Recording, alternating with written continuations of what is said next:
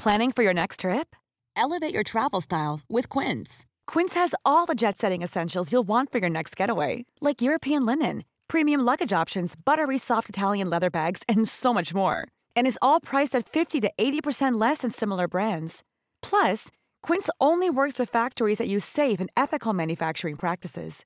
Pack your bags with high-quality essentials you'll be wearing for vacations to come with Quince. Go to quince.com/pack for free shipping and 365-day returns.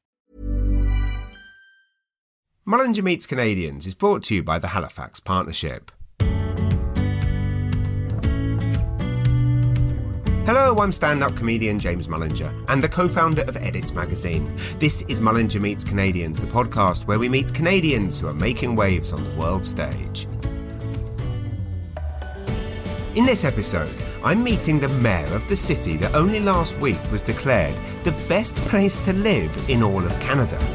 Mike Savage was first elected mayor of Halifax on October the 20th, 2012, with a mandate to make Halifax the most livable, entrepreneurial and inclusive city in Canada. Well, job done it appears. Despite obvious challenges in the past 14 months, the city is booming, and last year on October 17th, 2020, he was elected for an impressive third term with a landslide victory. Mayor Savage and his wife Darlene have 2 adult children and live in Dartmouth, where Mike grew up and attended school before graduating from Dalhousie University. The last time we spoke was 2 years ago when I was working on a feature for Edit magazine proclaiming Halifax to be the next great Canadian city. Now that this recognition has arrived and people are flocking there from around the world, I wonder, how does Halifax embrace this incredible growth while also maintaining its charm? I'm here with Mike now to find out. Mayor Mike Savage, how are you, my friend? I'm good. It's nice to talk to you again. Likewise. The last time we spoke was just over 2 years ago, and I was working on a magazine feature about Halifax, in which the cover line was "Here Comes Halifax," and we talked about the fact that we believed that very soon it would be recognised as the next great Canadian city, and this has happened. What do you put that down to? Well, you're talking to the mayor, so the mayor will always tell you about 60% of the truth and exaggerate the rest. So for me, it's not a surprise. Look, I think our city's done well for the last number of years. We're a mid-sized city. I think there's a movement to mid-sized cities around the world. We've become a bit of a tech hub here quite a bit of a tech hub here in Halifax. We've always had a pretty good quality of life, and people recognize that. But as I tell people, good quality of life without a job doesn't amount to very much. And now we have people, young people coming out of our schools. They're being employed. They're making a difference. They're enjoying the vibe in the city, and the city's done well. And of course, we've managed the whole COVID situation here in Nova Scotia and Atlantic Canada pretty well. Very true. And I think one of the things that you've touched upon there that really is potentially the key to this is young people travel all over the world to study. But Halifax is one of the very few places, I think, where people go to study and then, with no intention of doing so, end up staying. What do you think it is that attracts the city to young people so much? I think we have a nice combination of features for younger people. We have a very vibrant downtown, and we've obviously lost some of that during COVID, but in the short to mid-term, that's going to come back. And, people like to, there's a lot of culture here. There's music and dance and art. There's a lot of businesses done over a pint at a local pub. We've got the local coffee shops.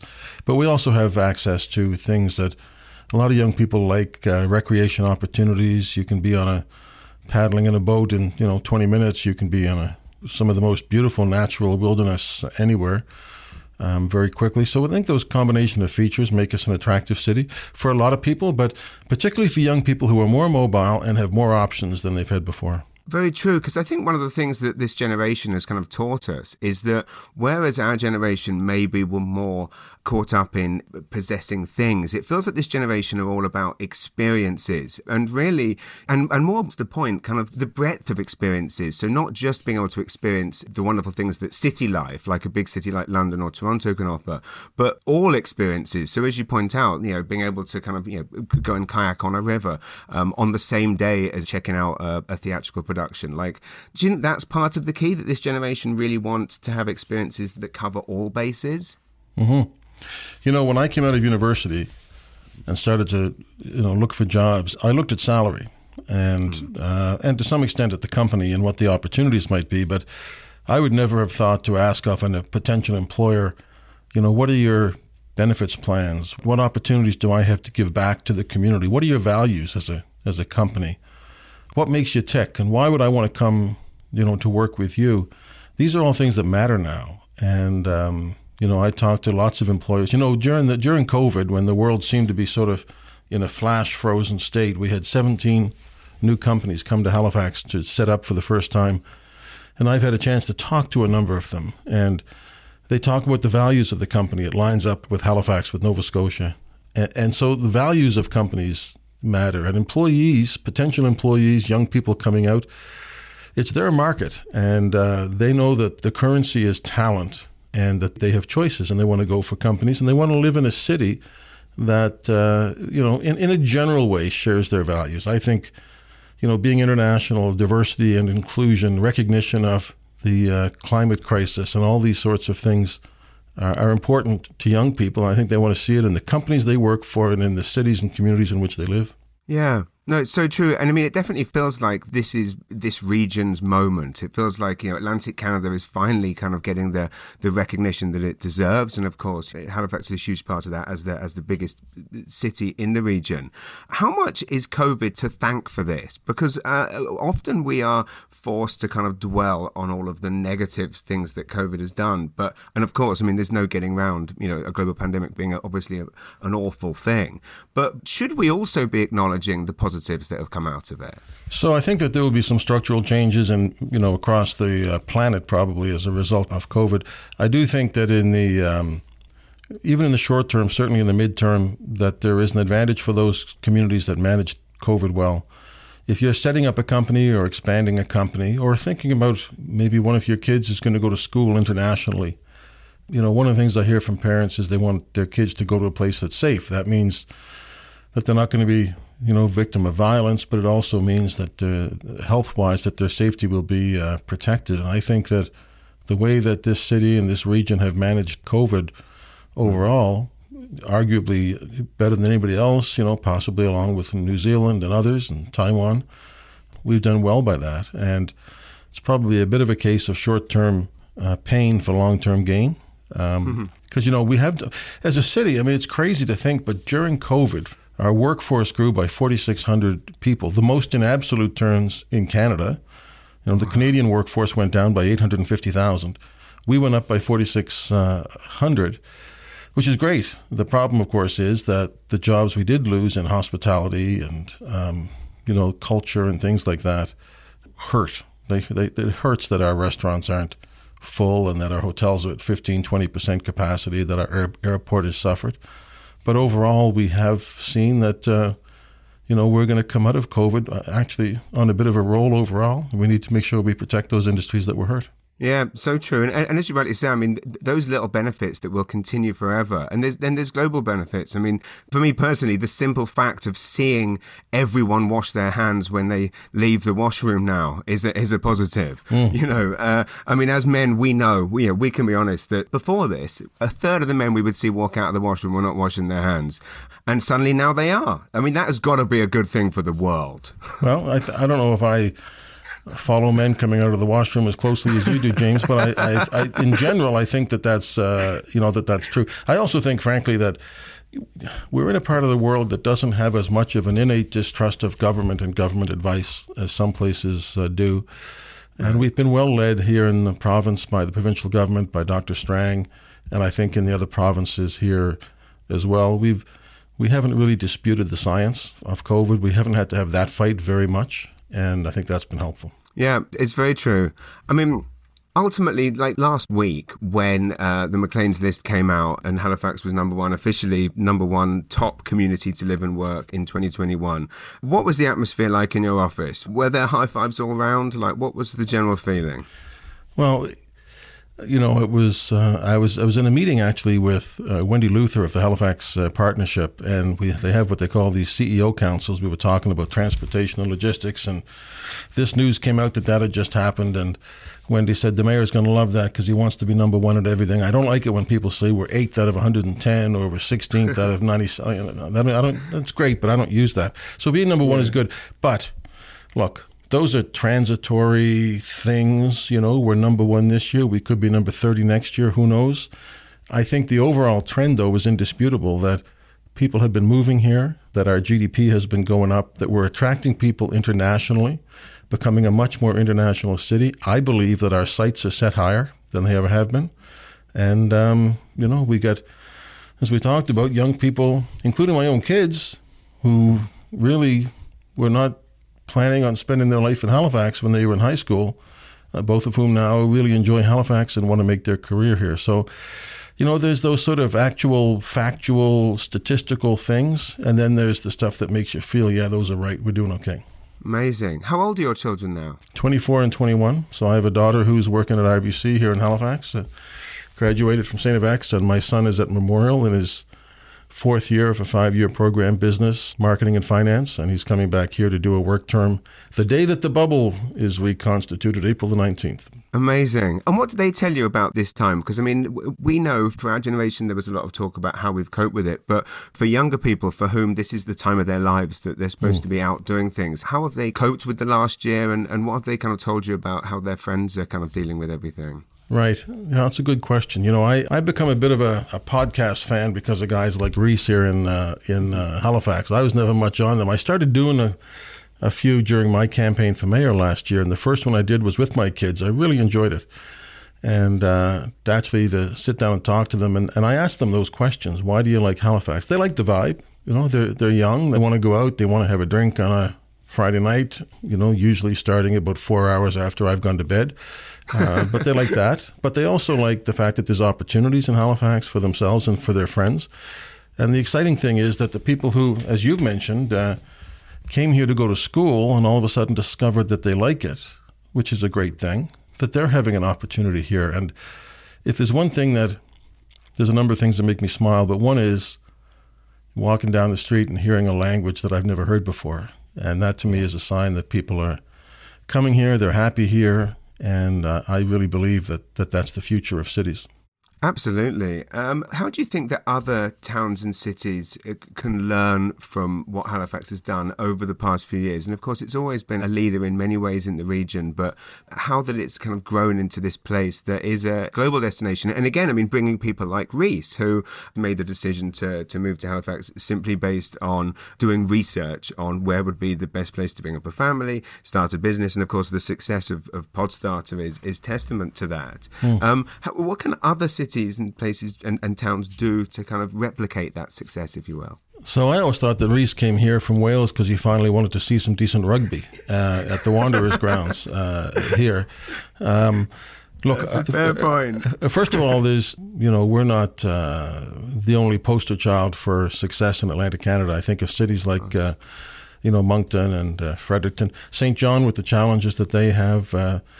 Charlottetown is an amazing city. St. John's, Newfoundland, great. But so are some of the smaller communities. Bridgewater's doing some really cool things in Nova Scotia, environmentally and other ways. And even a city like the Cape Breton Regional Municipality is having growth and showing that they can be a part of this new economy as well, bringing in students, more and more international students to CBU.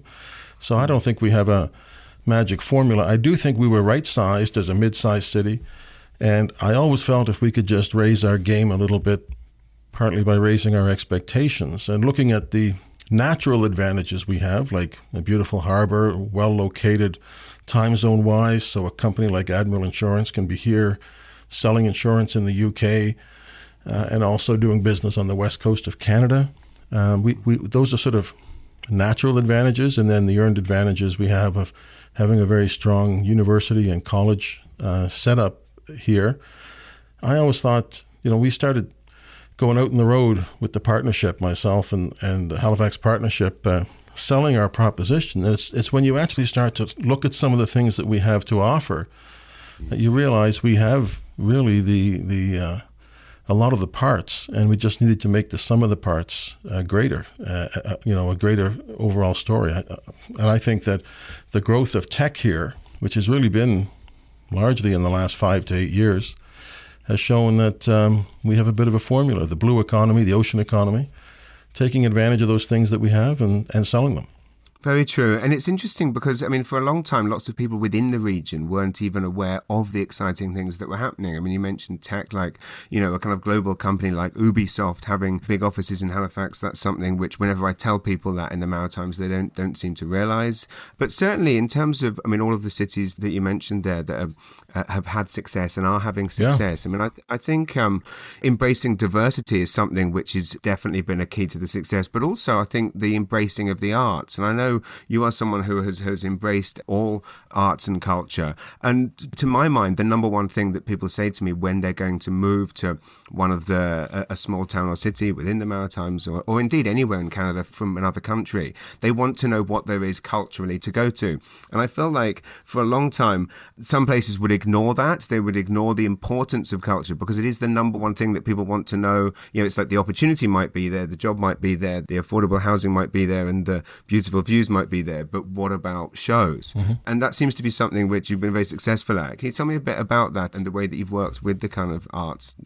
So I think that our approach with the arts community is similar to the approach overall with the city. It's not a battle, but I think that there are sort of a couple of different points of view. One is, and this goes back to when I ran for mayor the first time, there was a strong feeling, look, we're doing okay, we're a comfortable city, we're doing fine, we have a lot of the amenities that we need. You know, we don't need to do much better than that. And then there was the other pro-growth faction, which I would consider myself a part of, saying, look, we can do more with all of these things. In terms of the arts and culture, you know, we have great theater. We have Neptune Theater, but we have tons of local theater groups. We have a world-class symphony, but we just have so many talented people in the cultural industries that are here and have been here. And so the question is, do we just kind of accept what we have or do we push it? And I think when you look at the talent that exists here, we have the opportunity to really take advantage of that. It's become very much a selling feature when we go on the road to talk about Halifax. People expect you to show the beauty shots of downtown and the fact that we were the fastest growing city here and the second fastest here. But, you know, I always will sell the arts and culture, the talent that exists here, which is part of who we are as a people. And the other thing that we sell a lot is the natural surroundings, our respect for the environment, the fact that we're buying green space, we're buying it. We're not just saying we own this, we're going to keep it, but we're buying land so that we can protect it in perpetuity. That then works very well with the densification of a city and growth opportunities. So people are looking for more than just a job. They're looking for more than, you know, just a decent place to live. I think they're looking for a place that hits them in both their head and their heart. I think that we're in that sweet spot. This show is brought to you by the Halifax Partnership. Halifax is very much open for business and offers key advantages for business growth and success. Visit halifaxpartnership.com for further information on how you can improve your life and business by moving to Halifax, Nova Scotia.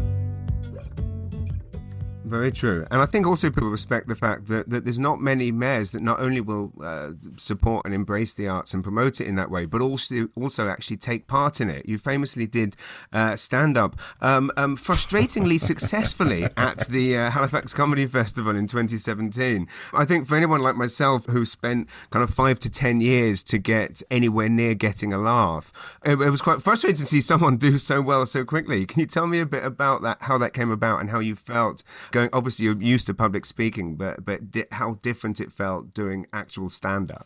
Well, thank you for overselling that dramatically, because it really wasn't any. Look, I was asked by the Halifax Comedy Fest. Look, as mayor, the first thing I'll say is this: municipal politics, without the burden of partisan politics, without having to be a liberal as I always have been, or a Tory, New Democrat, Green, you know, it's liberating. And so I found in the first year that I was mayor, I was doing a video pretending to be Brad Pitt. I was singing country music, which I can't sing. You know, I danced at Neptune Theater. I can't dance. The one thing I felt, you know what I could kind of do, if anybody ever asked me, was, you know, I like comedy. But I got to tell you, you know, they asked me to do a bit, and I thought it was be like at a gala, you come out. But no, this was actually at the Halifax Comedy Festival, introduced by Mark Critch in front of a whole audience. And I got to tell you, I shit my pants. It was hard. It was one of the hardest things I ever did. When I agreed to it, I said, that's no problem. And then all of a sudden, a few days beforehand, I was thinking, I got nothing to say. How am I going to be? It's one thing to be funny when people aren't expecting it. It's a whole other thing when people put the camera on you and say you got to be funny, and then it's like, oh my God, I'm not that funny. So anyway, so when I got there, Mark Critch, I said to him, look, how long am I going to go? He said, you got 5 minutes. I said, if I'm really doing bad, come out and save me, would you? And I did 7 minutes, and he eventually had to come and say, I think that's enough, Mr. Mayor. And by the way, you're the only guy that dropped the F-bomb the whole night, and we were there with 10 other professional comedians who were very good. I enjoyed it. Look, it was a lot of fun. A lot of fun. So, I love that. So basically, not only did you drop the F-bomb, you've also committed the other cardinal sin of stand-up, is you overran as well. You got hooked. You enjoyed the I got in there and I was talking about compost, and I was talking about Justin Trudeau, and I was talking about my experience. And it's actually, you do realize that you kind of go to your experience. And, I talked about my colonoscopy.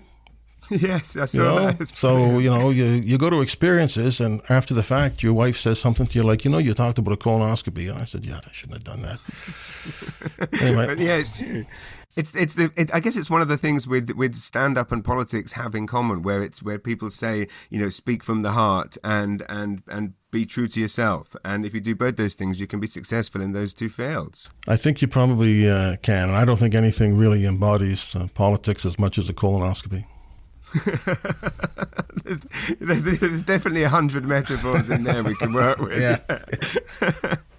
And then, of course, last October you were elected to a third term, which, was not only an incredible thing anyway, but it was interesting to see kind of the positivity of newspaper headlines. I saw in the Chronicle Herald, the headline was "Savage roars to another mayoral victory in HRM." Like, it's not often that politicians get that kind of support or indeed positivity. I found it interesting in a CBC interview a few years ago where someone described you as one of the least controversial political leaders in Canada, which I thought was a very Atlantic Canadian way of not wanting to use the word popular, because least controversial just says to me popular, but they didn't want to say that. They just wanted to say least controversial. How did you interpret that comment? I don't recall that. Oh. I would personally be insulted. I would actually seriously be insulted by that, because I don't consider a mark of success longevity. I don't consider longevity a mark of success in politics. I consider, what do you do with the power you've been given as the mark of success. There's a lot of politicians who've been in power for decades and haven't done squat all. So, and so I hope I did not just. I'm sure that that's a valid criticism. I hope that people will look at my time in mayor and see significant things, not just popular things, because we've done some things in the city with taking down a statue of Edward Cornwallis. We've taken on some diversity issues. We've done some things in the city that certainly feel to me like we're pissing off a lot of people. And if you look at the mail, we get it. So that's interesting. I think every politician wants to be popular, but you got to understand, my father was the Premier of Nova Scotia, and he probably wasn't super popular at the end of it. And I think he was the best Premier the province ever had. I think that politics is about making a difference. I don't want to just get in for a number of years and win elections. I don't think winning elections is as important as what you do with the power that the people give you when you do win an election. Absolutely. And to be honest, I think the comment was meant as a compliment, but I completely understand and agree with what you're saying, because, as you say, controversy is often a good thing, because it means that you're, pissing a couple of people off. And Absolutely. When you're doing good things, you are going to piss people off. Absolutely. Right? And I tell some of our new councillors, we have a really cool new council. I tell them, look, being popular, is okay, but you got to be popular for the right reasons. And if you're not pissing off somebody, then you're really not doing enough. Absolutely. I mean, last year, obviously, was a challenging year for so many reasons. And COVID, in some ways, is possibly one of the things which, of course, is always going to be remembered. But I think last year is going to be remembered more importantly for the Black Lives Matter movement. Can you tell me a bit about how you felt kind of locally, with people obviously having important things to ask and wanting to know how things were going to change, and indeed how you went about doing so? I do believe we've been living in a time of crises. The health crisis of COVID, which led to an economic crisis, the environment crisis, the climate change crisis, which is ongoing and is often described, I think, correctly as existential. But there's also then this social justice crisis, and it was embodied by the killing of George Floyd in Minneapolis. The sad thing is that wasn't the first time that we've had these deaths of African Americans, and but it kind of crystallized it, right? So, and I remember the big demonstration in Halifax and kneeling on the streets of Spring Garden Road, and the feeling there that was real. And you simply can't look at something like that happened in Minneapolis, or what happened in Kenosha, Wisconsin, or in Ferguson, or anywhere. You can't look at those things and say that's them and not us, because you couldn't live here in our community of Halifax, particularly as a young black man. You couldn't look at those things and say that could never happen here, because we have a history of systemic racism in this community. It's, your race has had a big impact on where you live, the schools you would go to, the opportunities you have, what services are available to you, and what opportunities do you have to take advantage of your abilities. Those have all been influenced by race, and not just anecdotally, but the courts have determined in the Kirk Johnson case, which was a driving while black case, the Scott Wortley report on street checks, that we have issues here. Now, so it has to be dealt with in a serious way. We also have to recognize just how important good police officers are to maintaining strong communities. So, there's a somewhat of a balance here, but you simply have to acknowledge that we have to do better. And, the chief of police, who was very new at the time, apologized for the street checks, the report that Scott Wortley did. I think it was the correct thing to do. Right. And, we've taken on a number of things. In the city in the last number of years, we've set up a Department of Diversity and Inclusion that's doing some amazing work. But you have to listen to community, and you have to understand that when people say defund police, what does it mean? So we have 2 studies now underway, one through our police commission, one through council, to try to figure out what that means. And you have to recognize how difficult it would be to be a police officer in this day and age for a whole bunch of reasons, right. But also understand that there's a reason that people are looking for change, and we have to react to that. Absolutely. And as you say, I mean, we're blessed to live in a place, in a region, in a country even, where acknowledgement of those problems is the key. And again, I mean, looking at, I have not ever looked back to England in the 7 years since I've been gone. And of course, I've seen numerous disastrous things occur through Brexit, through the awful, catastrophic handling of the COVID crisis. And then more recently, the British government invested all this money into an investigation to see if there was any systemic racism in British politics. And it came back that no, there's none, we move on. So to live in a country where we actually acknowledge that there are problems and try and fix them is a blessing for me as a newcomer and an immigrant here. Well, acknowledgement is very important, but it's the base from which you go forward that matters even more. Absolutely. And one of the other hugely kind of successful things that has occurred, I mean, certainly in Halifax and across Nova Scotia, but was the response to the Syrian refugee crisis. And I know in 2015, you co-chaired the response task force and drawing the cities together to kind of, come up with the best practices to support people. And now having seen kind of, 5-6 years later, how well so many Syrians have integrated into our communities, become business leaders. Can you tell me a bit about that? And when you were asked to co-chair that task force, did you have any idea quite how successful it would be throughout the region? Look, I was a Liberal member of Parliament. I know Justin Trudeau. I like him. I certainly see his flaws. But one of the highlights for me as a Canadian was to see him going out on the tarmac to greet Syrian refugees as they came off a plane. Well, now that you could say that was political, whatever. A statement, yeah. But it was a good statement, particularly compared to what was happening in the United States at that time, when all the discussion was keeping people out. Well, same in England. Believe, absolutely. I mean, yeah. In England, British, and I'm sorry to interrupt, but yeah, it was. When I saw that, it made me cry, because in England, the Prime Minister was trying to get votes by saying we're not letting any in, and here our Prime Minister is there welcoming them and kissing them, and I agree. It was, regardless of where people's political allegiance lie, that was a beautiful moment. I think it was, and. We live in a province that has welcomed immigrants. I think we were a little bit behind the 8 ball over generations. That, I remember in 1987, 160-some Sikh refugees washed up on the shore of Nova Scotia down by Shelburne County, Charleston or Charlesburg, somewhere down and they were welcomed and fed, but then everybody just assumed they'd leave and go to Toronto and Montreal, and that's what happened. We've been a little bit behind the eight ball traditionally, and we're very welcoming people, but I don't know that we've actually serviced people who've come here the way we should. The last number of years, we've seen a dramatic change, and some of it's due to the Ivany report, Ray Ivany recognizing that we need more international immigration, but it's in my heart and in my soul that we should be doing this. And not just, as some people would say, because they will contribute immediately to the economy, so they come and they invest. We want those people. We also want people who come like the Syrians did, who are driven by a passion to do better and to give their kids a better life than they have. And so the Syrian worldwide, they call it a crisis after Elaine Kurdi washed ashore in Turkey.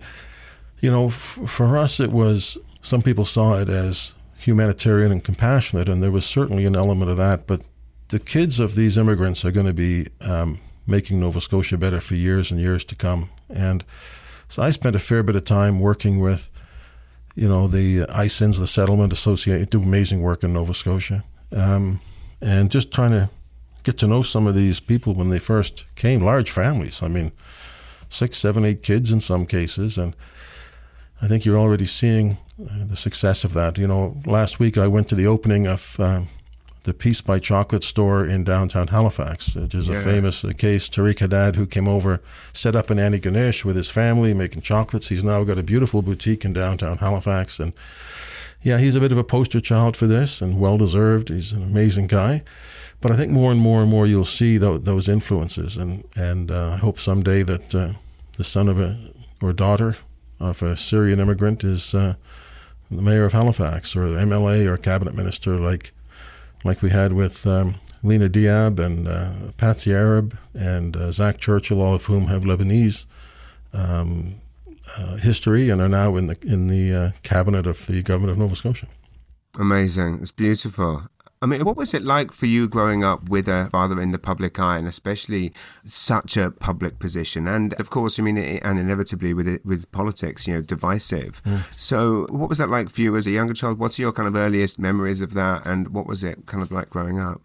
So I'm one of 7 kids, large Irish, Welsh, Catholic family, came over to Canada in the late 60s.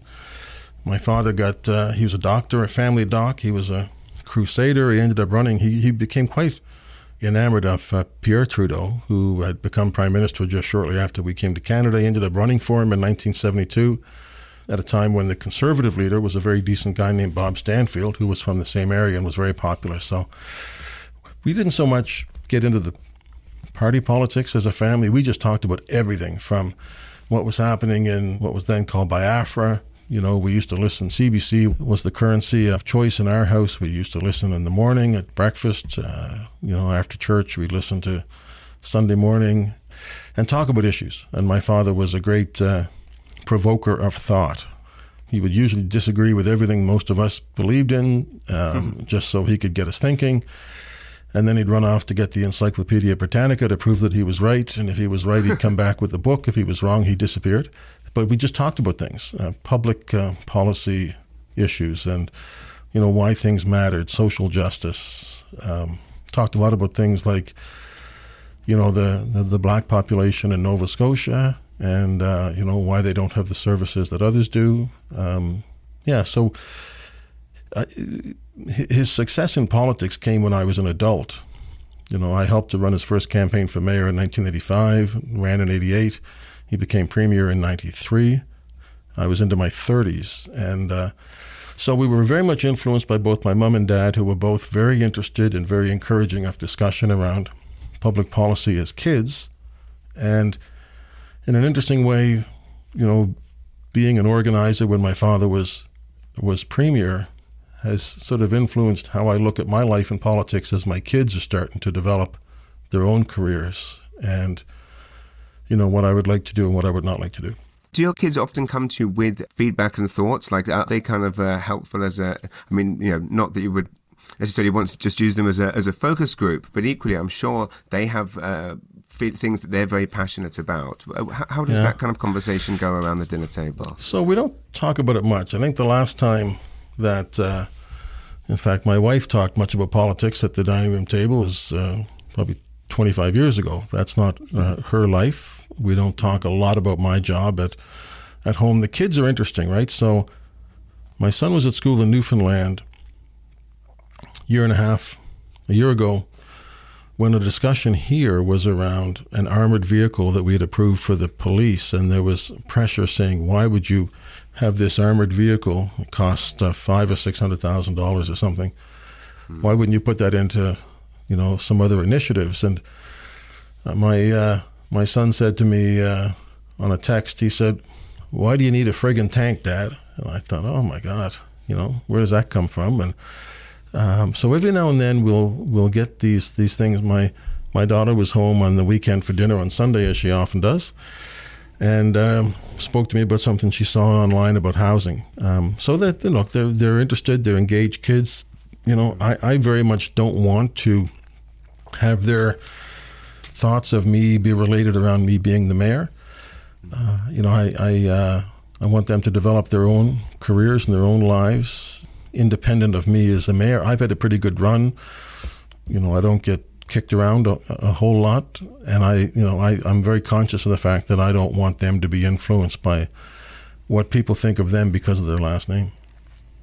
For sure. That's fascinating. Can I tell you a little story about that? Yeah. Do we have time? Yeah, I'd love to. So last August, we were away as a family when the bubble was on, and we spent a few days with my buddy Roger Cuzner, who was now the Consul General in Boston. He was a member of Parliament with me. Great guy. And he's got a beautiful place up in the Mire. So we drove up. We played golf at a place the night before. We went up to Roger's house, and I got a call saying that the Premier was about to announce he was stepping down, and that I should be ready for that because people would start calling me about that. And so we're sitting on the dock on the Mire, probably about 10:30 in the morning on a beautiful day having coffee. Roger was probably having a beer.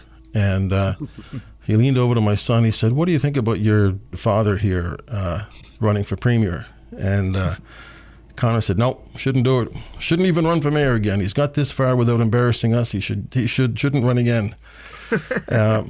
And so he was being funny. But that's something that's driven me is, how do I impact my kids through my choice of career? Because other than what normal moms and dads do to help their kids or hurt their kids, I don't want my public life to be an influence on their emerging lives, which I think are very promising. Absolutely. Well, they must be feeling pretty proud right now. It's a good time to be where you are. It's a good time to be doing what you're doing. How do you see everything, and again, COVID aside, how does Halifax stay at the top? How do you, kind of keep things on this roll that in 12 months or in 2 years or 3 years that things are still growing and people are still, and also, I think crucially, how do you get the balance right between growth and all of this economic growth and population growth, but how do you also keep the charm that Halifax has as a medium-sized city? Because that's got to be an interesting dichotomy, trying to bridge that balance just right. How do you see that playing out? Well, I think the way you framed the question really identifies the challenge, which is that growth. What does growth do? Who benefits from growth? And I've always believed that you need growth. The cities that are stagnant are the cities that are dying. So I think we need to grow. But we have to do it in a way that's both inclusive and sustainable. So taking into account social justice and also the environment. And that's not, to me, that's not just ticking words off on a board so people know that it's at least in my head. I've always felt that growth allows you to do those other things you want to do. We're certainly experiencing affordable housing challenges in Halifax. Interestingly, the Maclean's article identifies housing as a big advantage for us versus other parts of Canada, and it probably is. But we have a chance to do some things on attainable housing as well as, the most immediate needs of social housing. But we have an opportunity to address some of those needs, and if we do it correctly, then the growth of Halifax will lead to not just a bigger city, but a better city and a city for more people. We're a coastal city. That's a huge advantage. But if we screw it up, then climate change will kill us. Storm surge, sea level rise, flooding, the impacts of the environment are real for a city like ours. And our investment in something that we introduced last year called Halifact, which is our climate change plan is really important. And those things cost money. You have to put money into them. You can't just sort of ignore the fact that there's a financial component to looking at how do we address the environment? How do we build better? How do we, support the move away from carbon-producing energy? How do we support electric vehicles?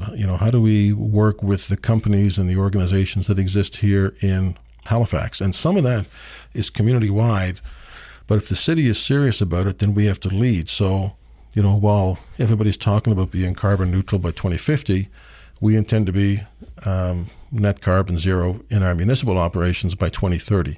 And that's going to require investment, but I do believe it'll pay off. And the same thing with things like, as part of that, transportation. We have to invest in new ways of moving people and transporting goods. And then on the other side of things, we need to recognize that not every community has been equally benefiting from the growth that we have. And so we need to look at, the traditional black populations, and as we build in those areas, not only sort of putting a plaque up acknowledging their history, but making them part of the economic development that actually grows those areas. The Mi'kmaq population, we're looking at some very interesting projects with the Mi'kmaq Native Friendship Center and also others. And how do we become a city where, you come to downtown Halifax, we're pretty hilly.